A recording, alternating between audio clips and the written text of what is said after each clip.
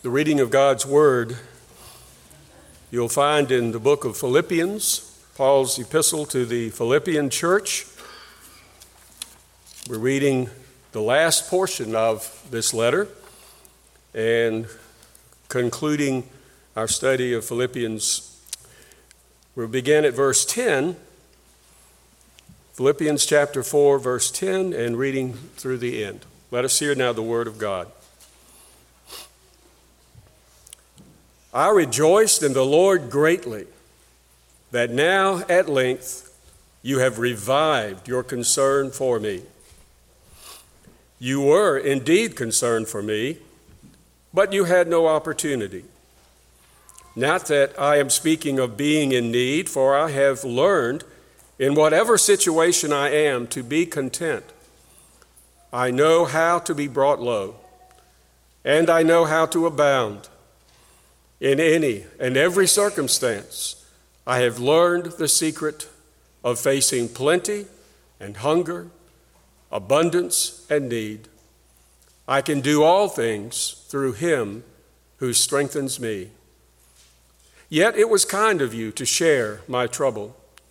And you Philippians yourselves know that in the beginning of the gospel, when I left Macedonia, no church entered into partnership with me in giving and receiving, except you only. Even in Thessalonica, you sent me help for my needs once and again. Not that I seek the gift, but I seek the fruit that increases to your credit. I have received full payment and more. I am well supplied, having received from Epaphroditus the gifts you sent, a fragrant offering, a sacrifice acceptable and pleasing to God.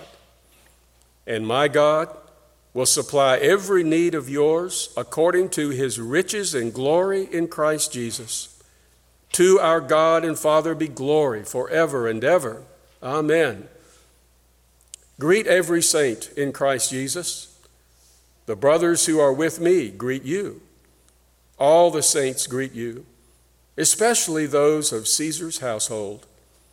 The grace of the Lord Jesus Christ be with your spirit. This is the word of the Lord. Most of us know what it is like to write thank you notes, although it seems that's becoming a dying art. Actual handwritten thank you notes that we receive in these days, why, we almost treasure them because they're unusual. We'll get a verbal thank you from someone face to face, which is great. Or we'll get an email. It sort of depends on the gift and the circumstances, I suppose. But we at least know what it's like to write thank you notes. And that's really what Paul is doing here in this last part of Philippians. Some people wonder, well, why did he say that at the beginning? Well, I think he was saving the best for last.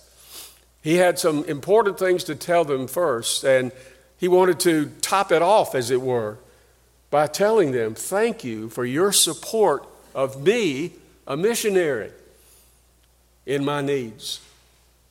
And as we'll see, they were a faithful church in doing that. What a precious affirmation, though, for Paul to make when he says, whatever situation I'm in, I'm content. That should just blow us away. On the one hand, we think, yeah, that's the way it ought to be. But no, that's not the way it is. And we can all think of times when we are simply dissatisfied, maybe even whining to God about it. Why have you allowed this situation to come into my life? Why have you not done something? I don't like the situation I'm in. I want something better.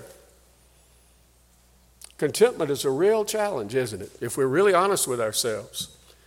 And Paul is saying, in whatever circumstances I'm in, I have learned to be content. Jeremiah Burroughs was a Puritan preacher, and he wrote a book, still in print. Love it that these Puritans are in print now, more than ever, called The Rare Jewel of Christian contentment. Notice he says Christian contentment. It's a whole different level than what worldly contentment might be. The rare jewel. That's the way it is. It's hard to find. It's hard to come by. It's hard to practice. Well, what can Paul tell us here? He discloses what he calls the secret of contentment, which is available for any Christian. The secret's out. It's a secret to those who don't know Christ because they don't have any access to this kind of contentment. The first thing that Paul tells us here, though, is that we can be content regardless of our situations. We really can. We really can. In several places here, Paul brings this out. Of course, he brings it up immediately in his expression of thanks. And he says, I rejoiced greatly. This is the last time he uses this word joy or rejoice. He's used it so many times in Philippians. That's been a major theme of the book. I rejoiced, and not just rejoiced, I rejoiced greatly, he says, that you are giving gifts to me again. You had the opportunities at times, but then things, whatever the circumstances were, you weren't able to. And now you're picking that back up. You're picking up my support again. Doesn't complain about that. He doesn't say, well, why haven't you been doing that all along? Remember, he's content. God provides as he sees fit to provide, when he sees fit to provide. The setting then is this in verse 10, that he's realizing that they've resumed their support of him. And he says in saying that, he's really talking here, as I hinted already, about missionary giving. As I was looking at this week, and by my notes here, I preached this sermon the first time in 1996. But I never preach it the same way because God keeps teaching me more things. And one of the things that just stood out to me as I was reading about this in commentaries and looking over this passage, I could preach several sermons just on the theme of missions from this passage. And I'm not going to get into all that. I'm not going to preach 3 sermons today. Some of you are already thinking about that soup back there. I am too, all in due time. But just thinking about what he's saying here. In verses 14 through 17, he says, it was kind of you to share my trouble. Trouble? Remember where Paul was when he wrote this letter? He was under house arrest in Rome. He was not doing what he would have preferred to do. God had limited him in certain ways. And he was no doubt at times cold, hungry, shackled. He was always shackled. And so he couldn't do anything physically beyond where he was incarcerated. And yet, he says, you're sharing in my trouble, and I'm thankful for your gifts. And he says in verse 15, you Philippians yourselves know that in the beginning of the gospel, he's talking about when he first came to Philippi. Remember, the Spirit told him that he needed to come into Europe from Asia Minor. And he went there and preached at the riverside, and a woman named Lydia, a very influential woman, successful businesswoman, she came to faith in Christ, and others did too. And that's the beginning of the gospel there. And he says, at the beginning, when I left Macedonia, when I left Philippi, no church entered into partnership with me in giving and receiving except you only. I had no support. Yes, Paul was a tent maker when he had to be. But ideally, he needed to be able to do more and wanted to do more if he was freed from having to work. And so he had supporters, financial supporters. And he never knew who would give or how much they would give or when they would give. That's often the case with missionaries. But God was providing, and he was using the Philippians to help provide for him. He calls it giving and receiving. The church is giving, Paul is receiving. And then in verse 16, even in Thessalonica, that's where he went when he left Philippi, and things didn't go real well in Thessalonica. Even in Thessalonica, you sent me help for my needs once and again. Over and over, you've been supporting me, not just once. One of the things that stands out here to me is it's important to know your missionaries. Again, that's something we could get into, but I just want to make that one point, that missionaries, for us, in order for us to really have a heart for them, we need to enter into as good of a relationship, as knowledgeable of a relationship that we possibly can with the missionaries that we support. We need to hear from them. We need to know what's going on, the good and the not so good. We need to know how to pray for them. They need to know that we're praying for them. They need to know that we care and that we're trying to keep up with them as best as we can. You get that here. Paul and the Philippians were communicating. Remember, they didn't have the means of communication like we do today. But that didn't deter them from doing that. And so he was thankful for the gift he had because it was really timely and very much needed and very much appreciated. But he points out in verse 17 that he's not simply thankful for the gift itself. He's thankful for the givers. He's thankful for the Lord working in their hearts and for the fruit, he says, that will increase.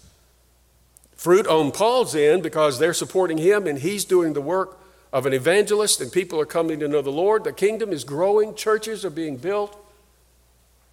But also fruit on the Philippians' end as they continue to grow and develop and influence their city and beyond with the gospel.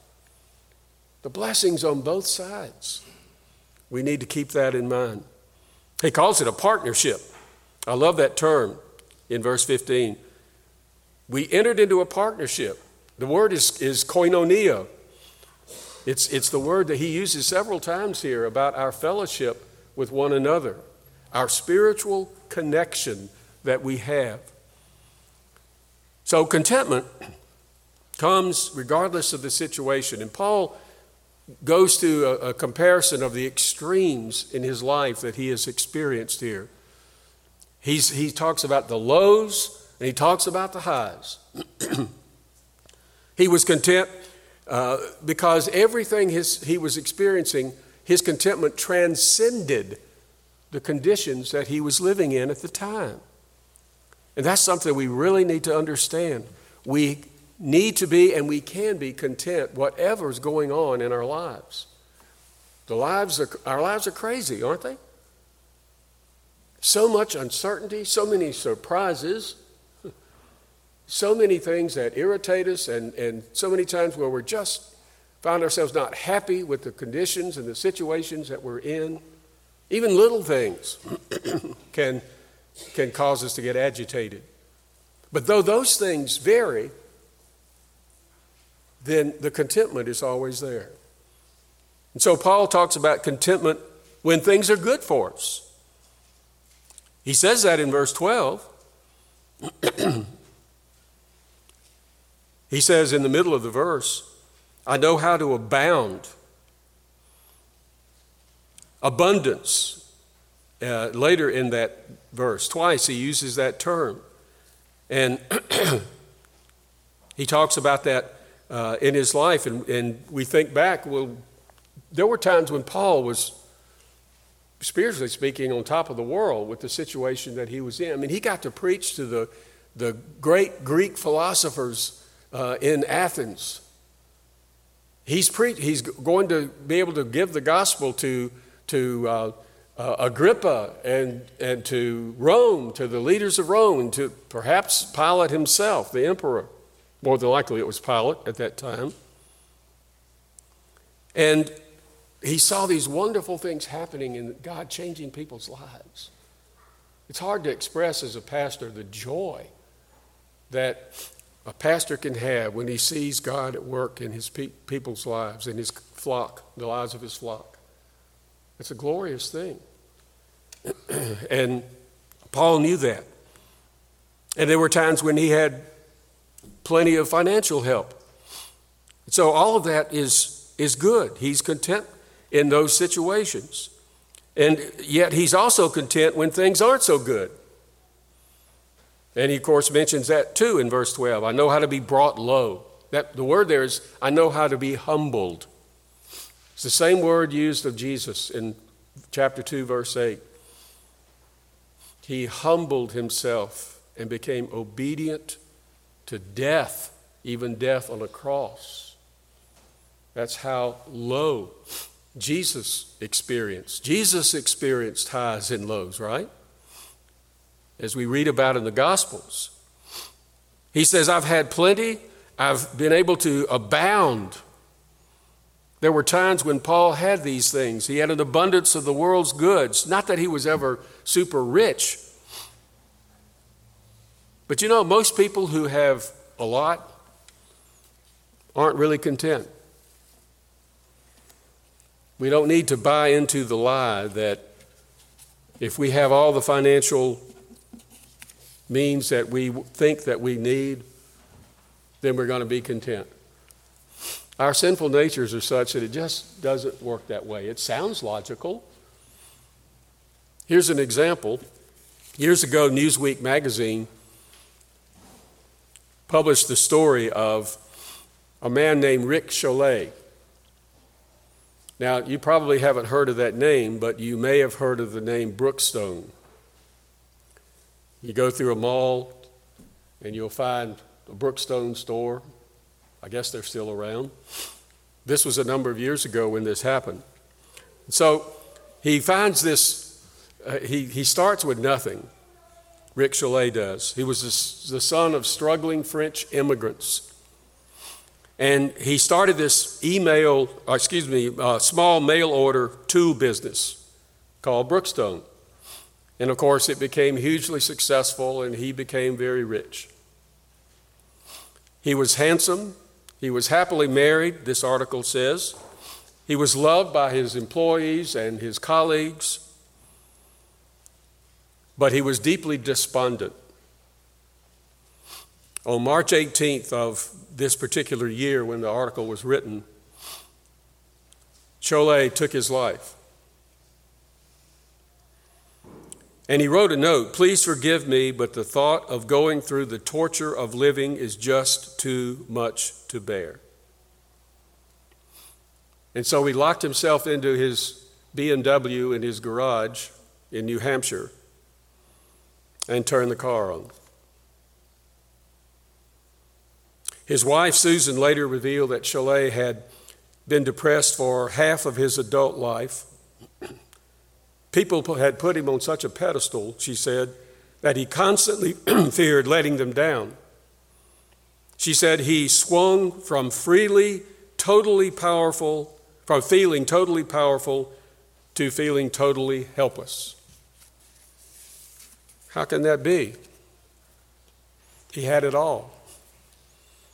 We understand that now, don't we? You can have it all and not be content. You can have wealth, not necessarily even super wealth, but you can be doing financially well, and you can find in your heart a craving for more. The more that we succeed or the more that we get, it seems like we can't be as satisfied as we thought we would, and the more we want. Christians have the ability to overcome that. You see, that's the lot for anybody who's not a Christian. They're never going to be truly content without Christ. But even as Christians, because we're still sinful, we still struggle with this. And Paul says, I can be content whether I'm humbled and low in my condition or whether I'm doing well in my circumstances. But he had the same attitude in both of these conditions. And this discontentment is not just material things. It can be emotional things. It can be spiritual things, and it can be health. And in some sense, all those can be mixed together. 1 Timothy 6, verses 6 through 8 is another good commentary on this. But godliness with contentment is great gain. Great gain. For we brought nothing into the world, and we cannot take anything out of the world. But if we have food and clothing, with these we will be content. If we have the necessities, we can be content. If God gives us more, well, fine, but we need to be content with that too. And so we have to really learn to think of what really is essential in life. And we'll see God's promise to that in a minute. Now, I like what Dennis Johnson said in writing about Philippians. He said, the Philippians gave so gladly for missions because they had received grace so freely through the gospel. That's the only way that we're going to be motivated to support those who take the gospel beyond our own walls. When we become more and more enthralled with the glories of the gospel of Christ. And that's what makes us glad to give. Sometimes I wonder if there are people who are giving to missions and giving their offerings. Inwardly, they're almost crying because they have to part with that money, but they're doing it because they know they're supposed to. Do it out of joy. Do it out of joy for what God has done for you. Now, also notice in verses 13 and then in 18 and 19 that we can be content as we rely on God. We can be content as we rely on God. Verse 13, in the middle of all this expression of thanks, he says, I can do all things through him who strengthens me. Most of us probably are quite familiar with that verse. What a great verse it is. More literally, he's saying, I can keep on doing all things through Christ who infuses his strength in me. If you're anemic, you might need an infusion or even a transfusion. Other illnesses, we hear this word fairly often. People talk about their treatments for illnesses. They get an infusion. Something outside of them is put into them to make them better. Christ is bodily at the right hand of the Father in heaven. That's where he is. But through his Spirit, he infuses strength in us. Not so much physical strength, of course, but the strength to live a godly life, the strength to deal with the challenges we face in life, the strength to be content. Ask the Lord to give you contentment, to infuse that kind of strength in you.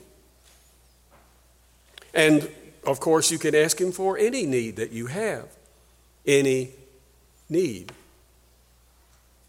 I'll jump ahead and just say that he tells us in verse 18. Verse 19. And my God, be very personal here, my God will supply every need of yours according to his riches and glory in Christ Jesus. Our relationship with Christ is the key. When he says in verse 13, I can do all things through him, he's saying through Christ. Christ is there to strengthen us. It's not enough just to reject materialism as the basis for contentment. We must turn to the true source of contentment, and that deals with our right relationship with the Lord. When he says, I can do all things, he's not bragging, of course. If he had put a period right there, he would have been bragging. I can do all things. And a lot of prosperity preachers like that part of it. You can do anything. You can do all things through Christ. So you're not bragging. In fact, you're praising another instead of yourself. Christ is the one who infuses his strength in me. The believer is united to Christ. And so he's able to, if I can put it this way, tap into Christ's power. The power is the word dynamite in the Greek. Paul said in Romans, I'm not ashamed of the gospel, for it is the power of God to salvation.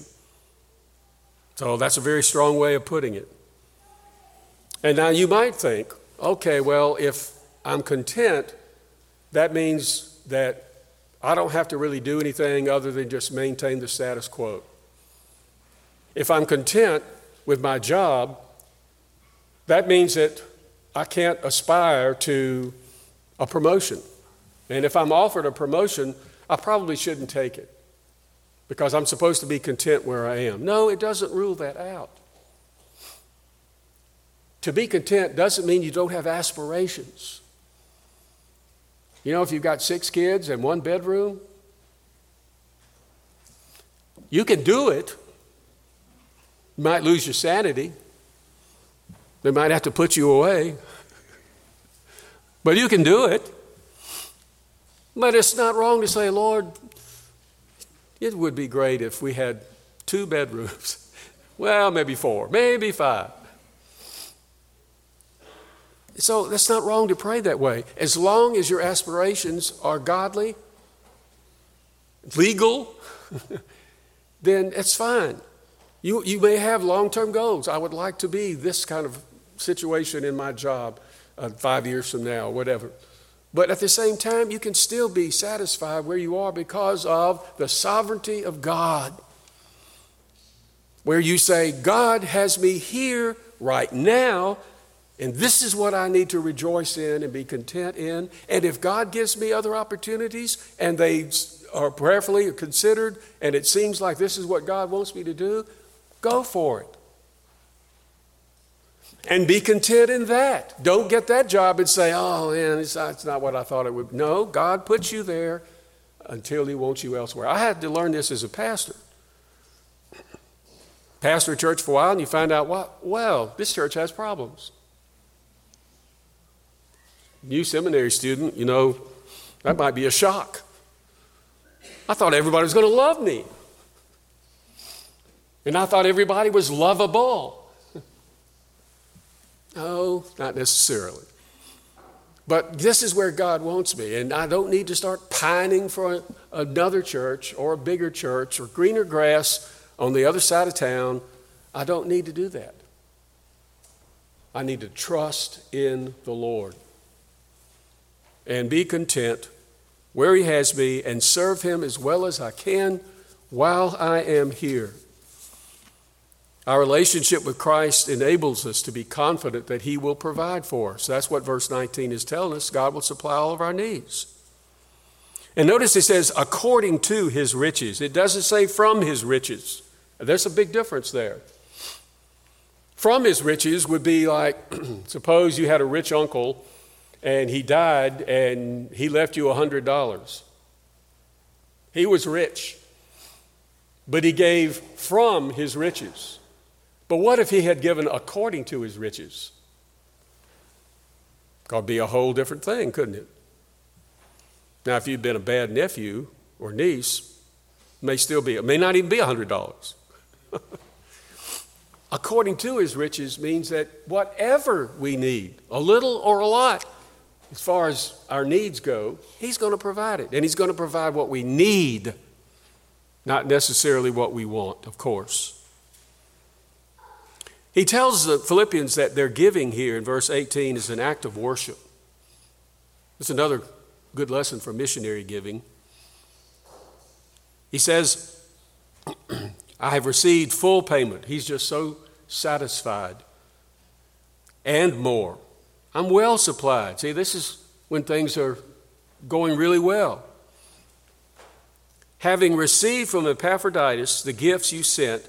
Epaphroditus was the one that came from Philippi to Rome and brought him the gifts. I've received the gifts, and look at what he says they are. They are a fragrant offering, a sacrifice acceptable and pleasing to God. You think about that when you give to the church and to the work of missions and work of the kingdom. If you're giving from your heart, if you're giving out of joy, if you're giving out of desire to glorify God, God sees that as a fragrant offering.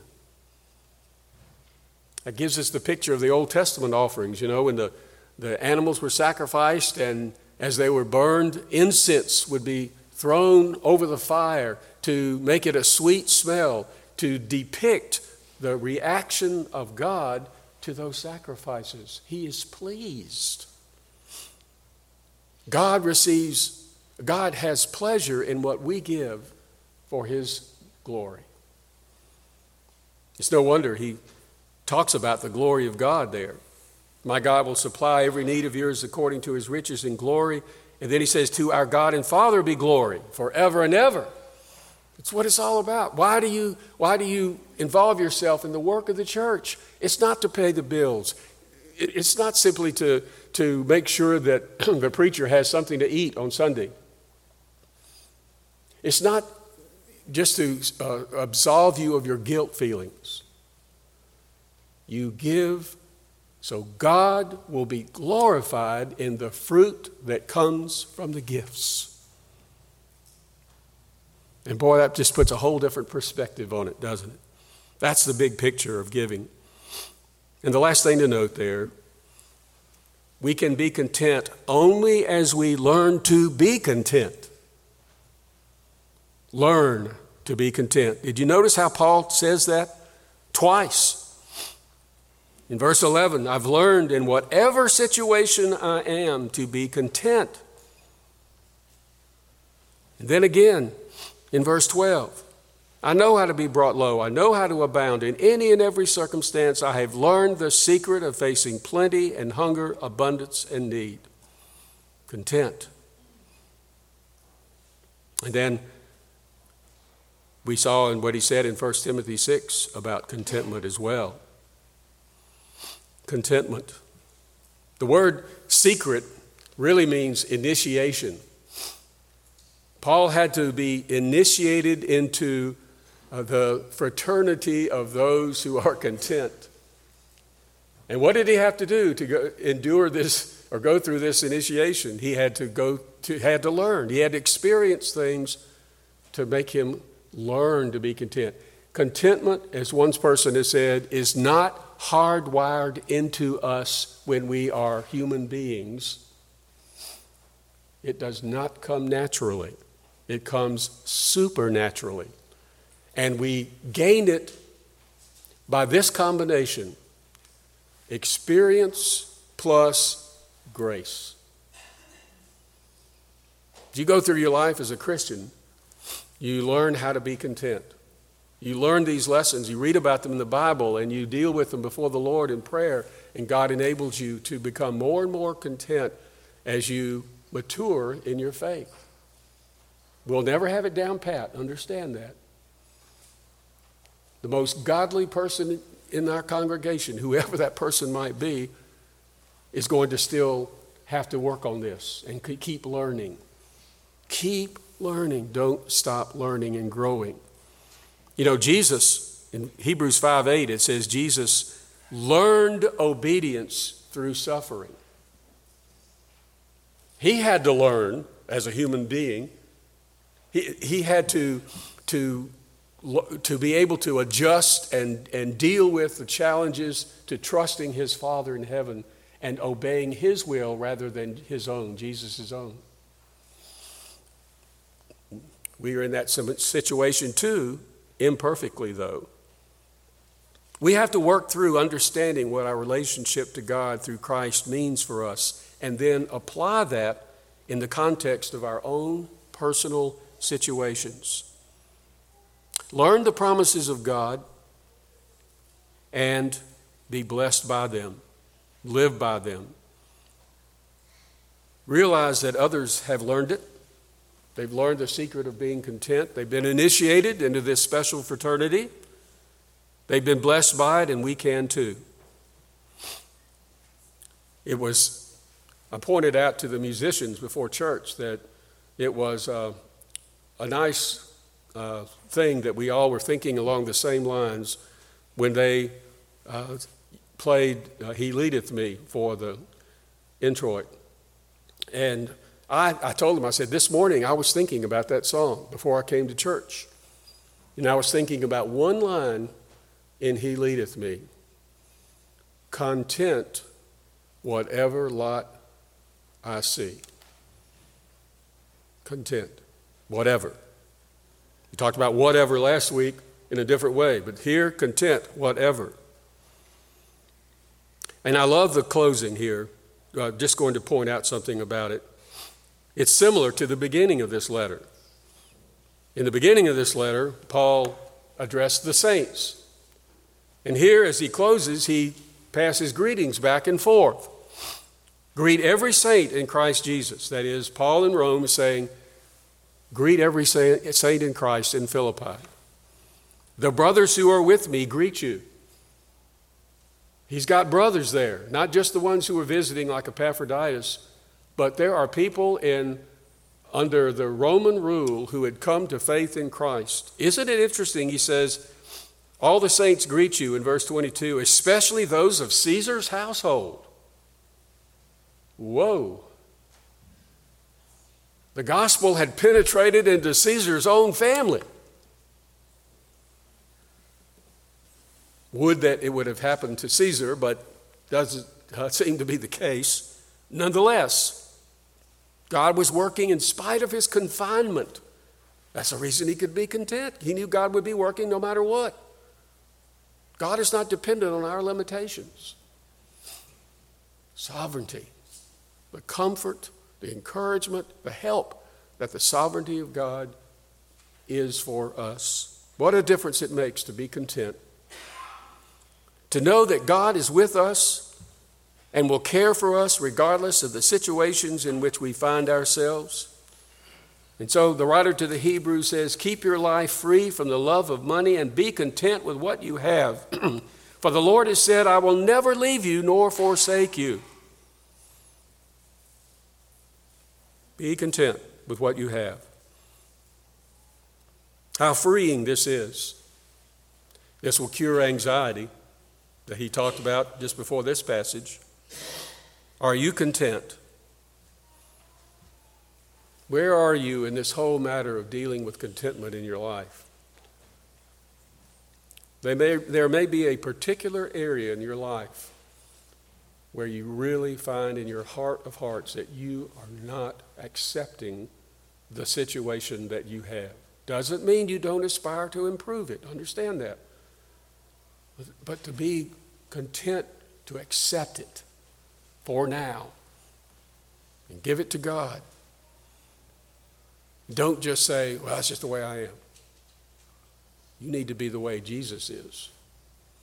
Martin Lloyd-Jones, the great Welsh preacher of the 20th century, said, if you want to be content as Paul, you must live as Paul. Follow his example, as he told us earlier in Philippians. You can be content if you know God through faith in Jesus Christ, and if you abide by the lessons that Paul is teaching us here, by his own example. May the Lord give us that grace. May we be able to put our heads on our pillows tonight and say, Lord, I'm content whatever lot you may give me. I'm content with the way things are right now because you are sovereign and this is where you have me and you have purposes and reasons for it, and I need to learn how to just leave it with you and trust you through the power of the risen Jesus Christ, who gave himself for us, not only to provide forgiveness and a right standing with God, but the ability to deal with the ravages of sin in our lives. Look to him. Be content. Let's pray. Father, we thank you that you can provide what we truly need. Not only that you can, you will. Here we are today. You've provided for us. Will you not also give us contentment when we follow the directives of your word? and when we trust not in our own preferences, but in your supreme will. For Lord, that is truly what is best for us, and that is what will enable us to glorify you. Hear our prayer. We ask in Jesus' name. Amen.